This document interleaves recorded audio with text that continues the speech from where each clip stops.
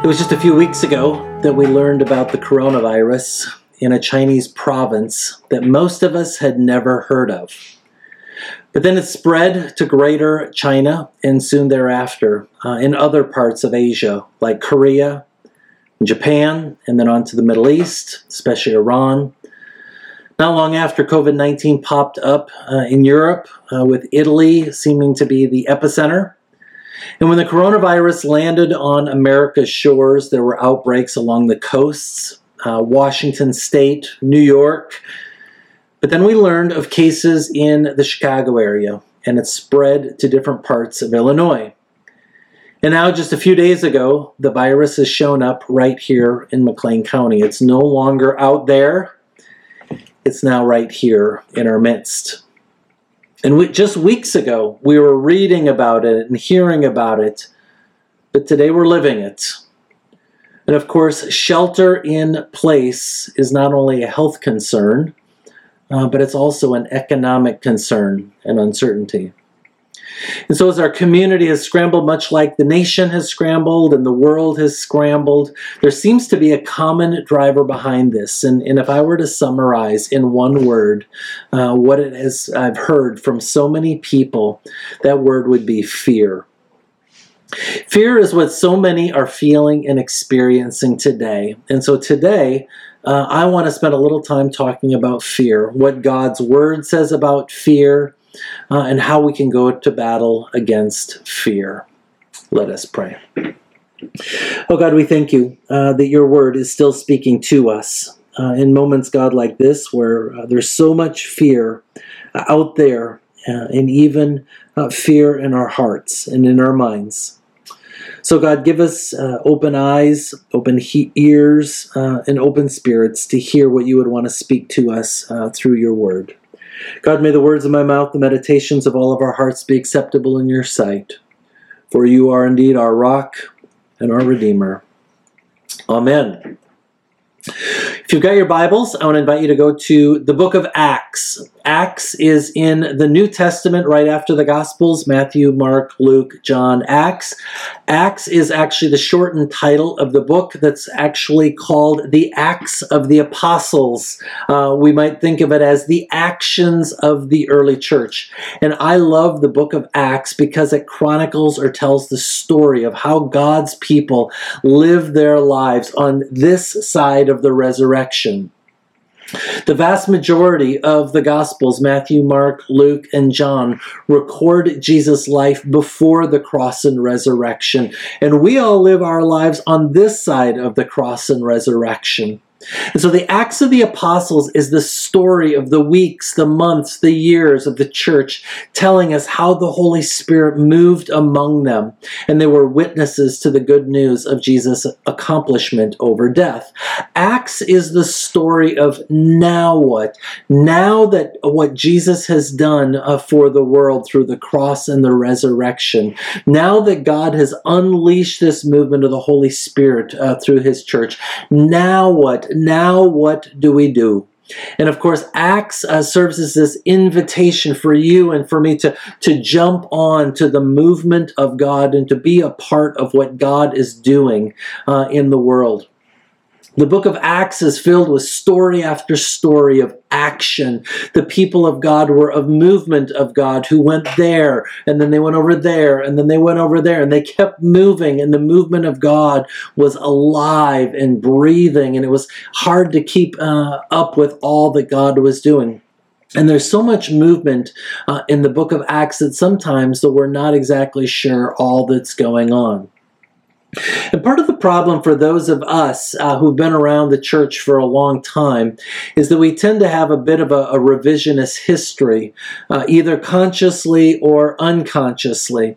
And immediately following the resurrection and the ascension of Jesus, we tend to think to ourselves, that's when the puzzle pieces of the church just kind of neatly fell into place, that love and peace and harmony just broke out and everyone couldn't stop singing Kumbaya. But the truth is, the early church was filled with chaos. The movement of God's people existed in a larger context, a world of persecution and chaos and fear. It was far from kumbaya in the early church. And so this morning, as we're looking at just a small snippet of the book of Acts, as recorded in Acts 20, we're reminded that much of what was going on, these people understood fear. It was all around them. And they were experiencing lots and lots of struggle and tumult in the life of the church. Acts 20 picks up with the story of the Apostle Paul.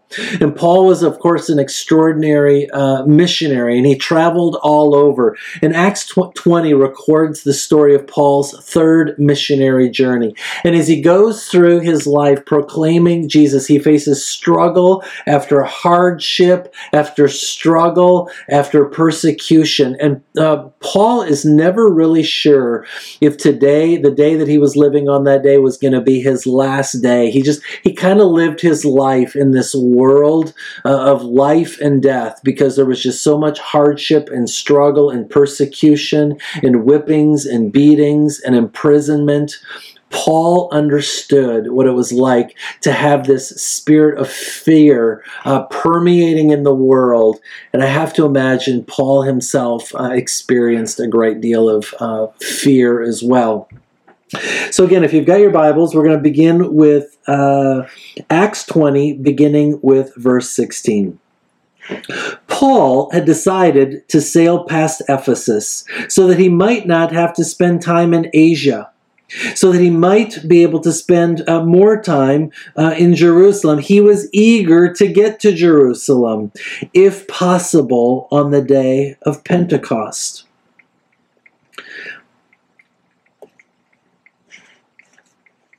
From Miletus, he sent a message to Ephesus, asking the elders of the church to meet him. When they came to him, Paul said to them, "You yourselves know how I have lived among you the entire time, from the first day I set foot in Asia, serving the Lord with all humility and with tears, enduring the trials that came to me through the plot of the Jews." Another translation says that Paul was experiencing severe testing. Paul knew what it was like to go through trials and severe testing. Paul continues on, "I did not shrink from doing anything helpful, proclaiming the message to you and teaching you publicly from house to house, as I testified to both Jews and Greeks about repentance towards God and faith towards our Lord Jesus Christ. And now, as a captive to the Spirit, I'm on my way to Jerusalem, not knowing what will happen to me when I get there." Again, you might want to underline that.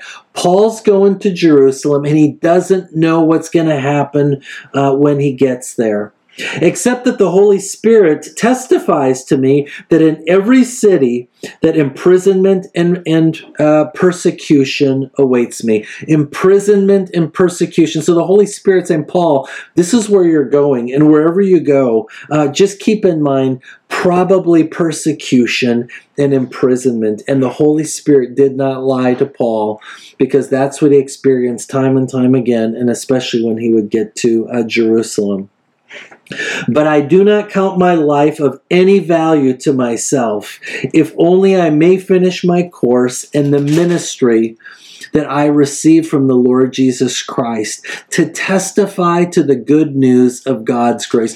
Paul is absolutely, he says, I've got one aim alone, and that is to testify, to point other people to the good news of Jesus Christ. Paul is remarkably focused in this text, in this story of what it means to keep on mission through lots of hardship and lots of struggle and lots of uncertainty. He stays so focused on the task that God had given him. In the midst of all the noise and the turbulence that's going on, Paul says there is a movement of God, and I am sticking with it. I am staying focused on it. And so today, as fellow disciples, followers of Jesus on the same movement of God, we, the church, have that same task that Paul had, testifying, proclaiming the good news of God's grace. That is the purpose of every Christ follower, to grow in our relationship with God, ourselves, and then to invite others to experience this life-giving, life-transforming relationship, that they too might become disciples of Jesus Christ.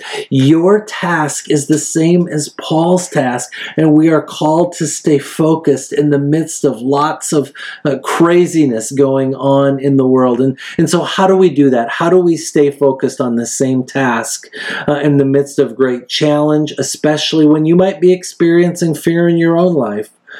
And so today I want to suggest 3 ideas for staying focused on the work that Jesus has called for you and for me and for the church. The first one is understanding the cause of fear. The second one is embracing the cure for fear. And the third is going to battle what I call the 5 or 6 battles of fear. And I want to start with understanding the cause of fear, because if we don't understand where fear comes from, then we're really never sure how to go to battle against it. And you might recall when God created the world, as recorded in Genesis 1 and 2, God created and it was good, and God created and it was good, and God created and it was good. And then God created people, man and women, and he said, this is really good. Everything was coming alive. Everything was new. Everything was fresh. Everything was safe. Everything was healthy. Everything was good. There was absolutely nothing to fear in Genesis 1 and 2 when God created the world. And then the story continues in Genesis 3. The spirit of fear comes onto the scene, and we know that spirit of fear is the serpent, or the enemy of God. Satan tempts our first parents to rebel against God, and of course they fell. They succumbed to that temptation. Now sin was in the world, and there is lots to fear. And their greatest fear was death, because before that there was no death. And God comes along and he says to our first parents, hey, what's happening? What's going on? Where are you? Now, whenever God comes to us in Scripture and asks a question, God already knows the answer. Or Jesus sometimes would have a conversation with someone and Jesus would ask them a question. Jesus knows the answer. God knew the answer to this, why they were hiding. And so God comes along and he says to Adam, who's hiding at this point in time, he's terribly afraid. He's hiding from God, he's hiding from his wife, and God finds Adam and says, why are you making these decisions? Why did you do what I told you to not do? Why are you hiding? And Adam very simply said, because I was afraid. In other words, fear began with sin and a rebellion against God. And it's the first occasion in human history where a person actually felt fear. Up until that point in time, there was no need to experience fear. Everything was good. But when sin came into the world, everything changed. And ever since, we human beings have struggled with fear. Fear is something that we've all struggled with in varying times, in varying places, and varying degrees. And just as God did not create sin, God also did not create fear. The enemy of God created fear. And since according to Scripture, that is the cause, that is the root of fear, we ask ourselves, what is the solution? What is the cure? What is the antidote of fear? And the good news is Scripture also tells us not only the cause, the root of fear, but it also gives us the cure for fear, the solution to fear. One of Jesus' disciples, the Apostle John, tells us in John 4 that there is no fear in love. Zero fear in love. John says, perfect love casts out fear. The love of God and fear, they cannot coexist together. It's kind of like light and darkness coming together. One has to win, and what wins, of course, is always light overcomes the darkness. Light wins every time. And John tells us in 1 John that when fear and Jesus come together, the love of God come together, that the love of God wins every single time. See, Jesus really is the answer to whatever fears you might be facing in your life right now, because we can't control what goes on out there, but we can control what happens in here. Because what goes on in the world, there's lots that is not okay with the world. Never has been, never will, since sin entered the world. But if we live in the love of God, we can be okay in here. And so fear was caused and began with the enemy of God, and fear is conquered and cured through the love of God. His name is Jesus. And I want to shift very practically towards those battles that we fight to address fear every single day in our lives. And I'm only going to address about 5 or 6 battles of fear. I'm sure there's a whole lot more, but I just want to hit on 5 or 6 of them today. And the first battle I want to address is that fear is often a false prophecy. Fear is also a false prophecy. Now, a false prophet is one who predicts the future that doesn't come to pass. And the most influential voice in your life is your voice for your future. And sometimes your own voice is a false prophet. We predict a future that doesn't actually happen. You ever done that? Some of you probably remember Y2K. We were told that when the computer clicked over to the year 2000, everything in the world would shut down. Computers would start smoking, airplanes would fall out of the sky, the Antichrist would show up, and it would be a 21st Armageddon battle. And then we watched, we looked at our clocks, we waited for the world to end, and when the year 2000 suddenly happened, nothing happened. We asked ourselves, what am I going to do with all this canned corn? Where do I use all these batteries? And what about all this shotgun ammunition, right? It didn't happen. Fear is oftentimes a false prophet. Fear lies about the future. And the second battle I want to talk about is how fear can make us ineffective.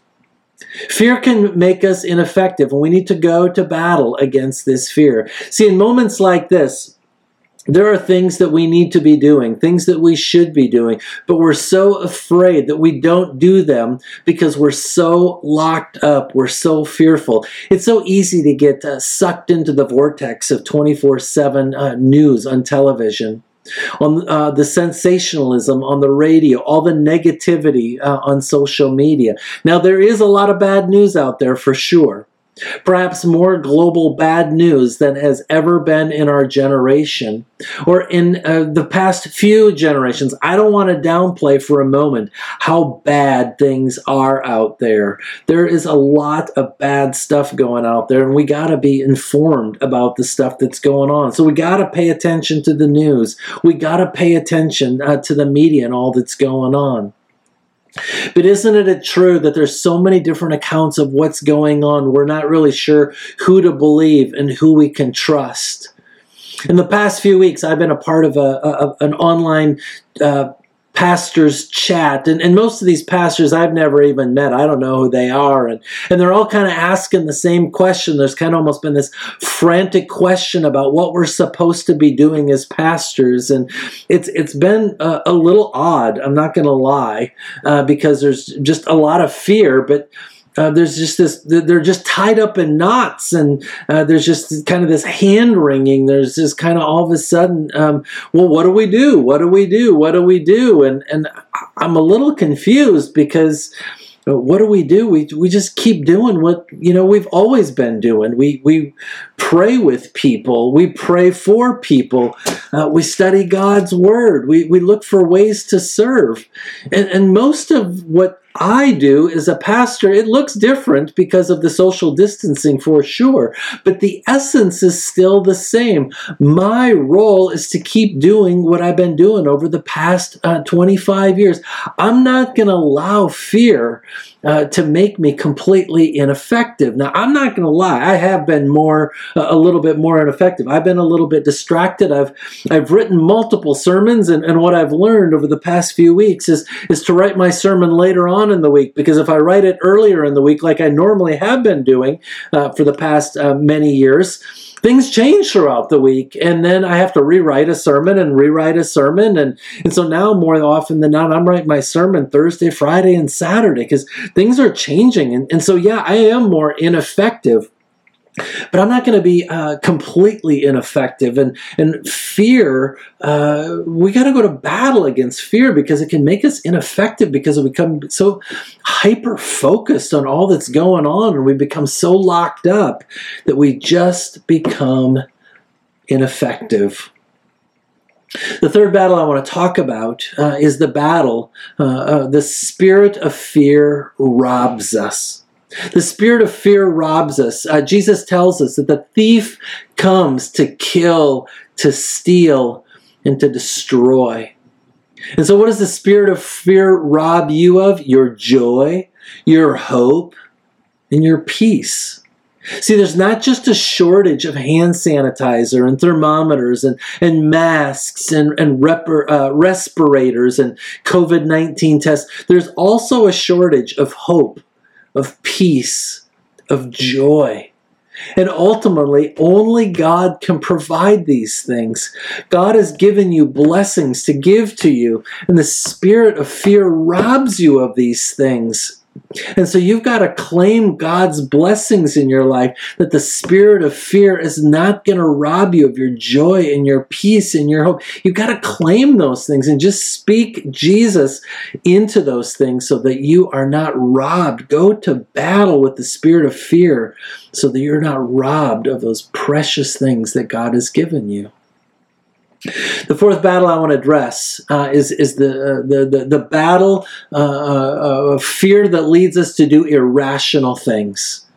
As we watch the stock market going wild swings. Oh no, I lost everything. Oh good, it's all come back. Oh no, it's all gone again. It's like we're back and forth, and we feel almost like whiplash or seasickness just kind of watching these things. It's dizzying, isn't it? And it's confusing for us. And the spirit of fear makes us do things and say things and experience things, and we just there's just so much instability going on, and it makes us just kind of want to buy stock or sell stock or buy toilet paper stock and sell it on eBay, right? I mean, it seems like it's the only secure investment today, and then people are buying all this bottled water, and I'm thinking to myself, you actually can turn on your faucet and drink from the tap. You can do that. As far as I know, COVID-19 has nothing to do with our water supply.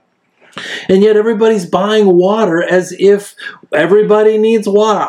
I don't get it. It's just the most strange thing. You go to the grocery stores and people have kind of lost their minds. Can we agree, right? I was at the hardware store this week, and the guy in plumbing, he said to me, you really need flour. And I'm like, really? And he's like, oh yeah. When you think about it, you need flour for about everything. And I'm thinking to myself, I don't think I've used flour in years.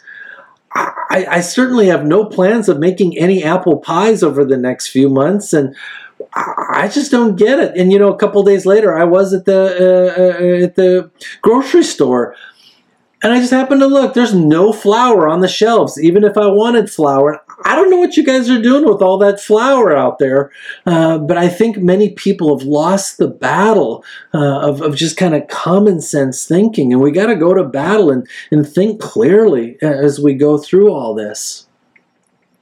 The fifth battle I want to talk about is the spirit of fear makes us selfish. The spirit of fear drives us toward self-preservation, to hunker down and to watch out for ourselves. We become self-absorbed. We take stock of what we have and maybe even more importantly of what we don't have. And so we run out and we buy it. And that's why there's been such a run on things that I think are pretty good to have, like milk and eggs and bread and meats. And, these are staples that I don't know that we necessarily need, but I kind of think they're a good idea. And all of a sudden, people start hoarding these things. And we got to fight this urge to gather, to collect, and to hoard. And maybe this is where I just want to say, make sure you're reading the Red Letter Challenge this week, devotional book this week, because, we're in this battle against selfishness, and it's so real, especially when we're fearful.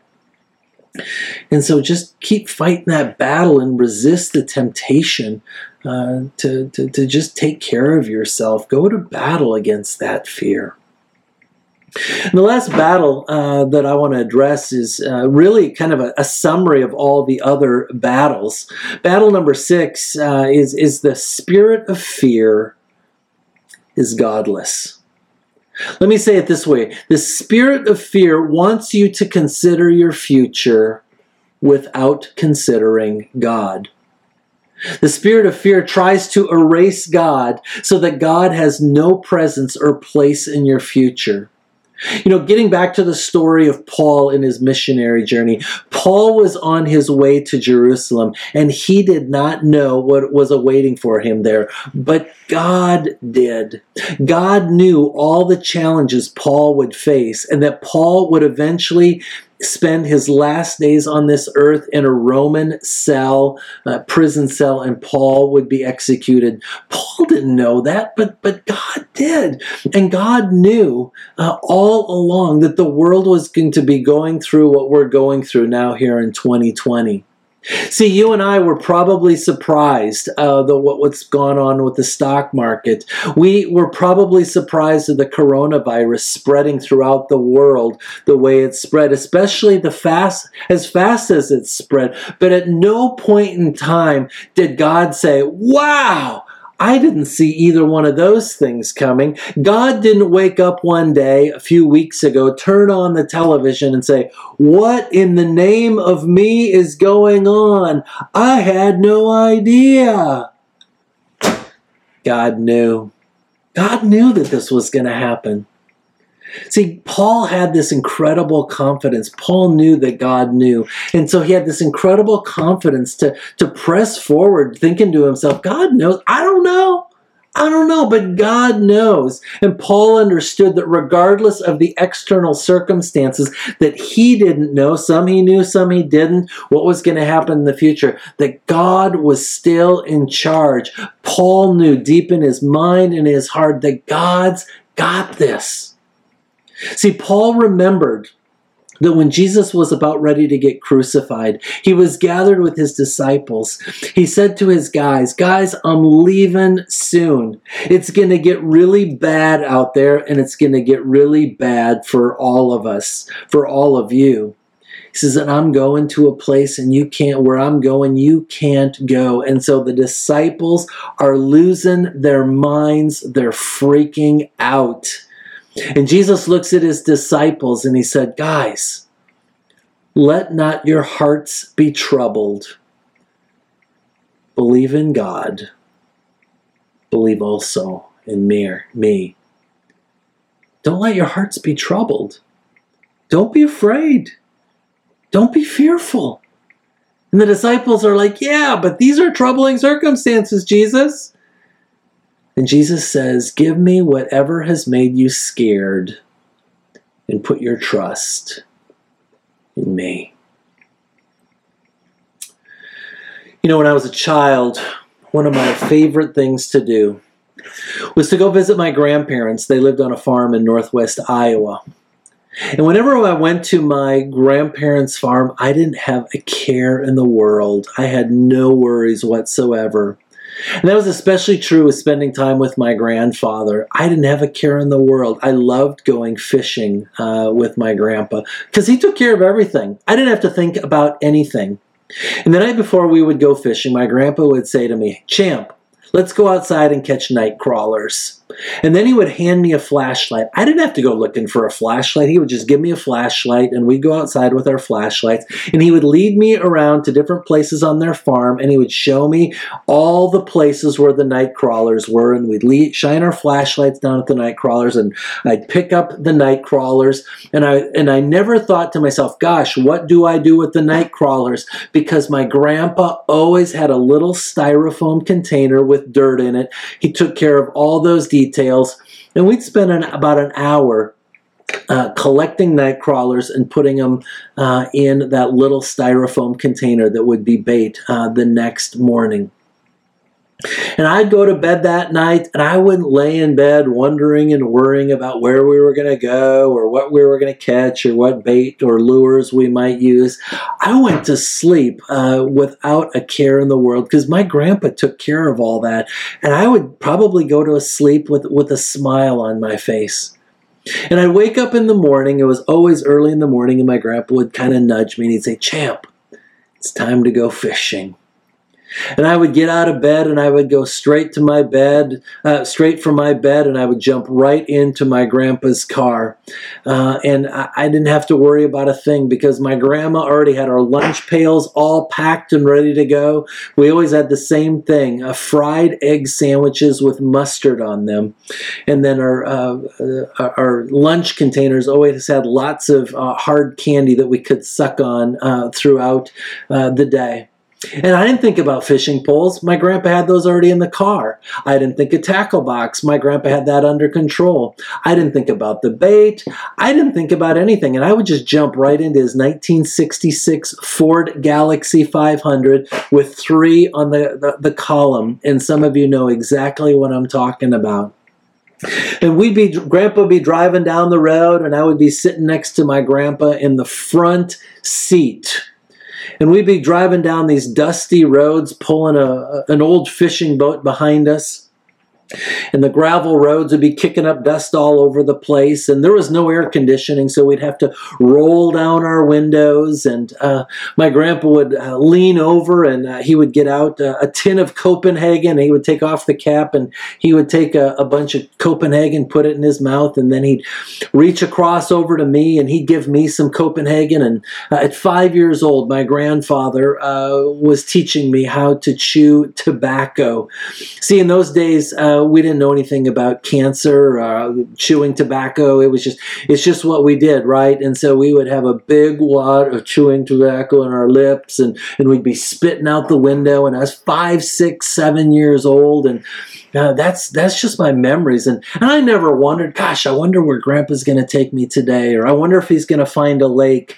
I didn't have a care in the world, because my grandpa always knew where he was going to take us and where we were going to fish. And I'm pretty sure that 66 Ford Galaxie 500 had lap seat belts, but I'm also pretty sure that they were probably tucked into the seat because nobody worried about those things in those days. I'm pretty sure that my grandpa got us fishing license, but I didn't worry about it because my grandpa took care of those details as well.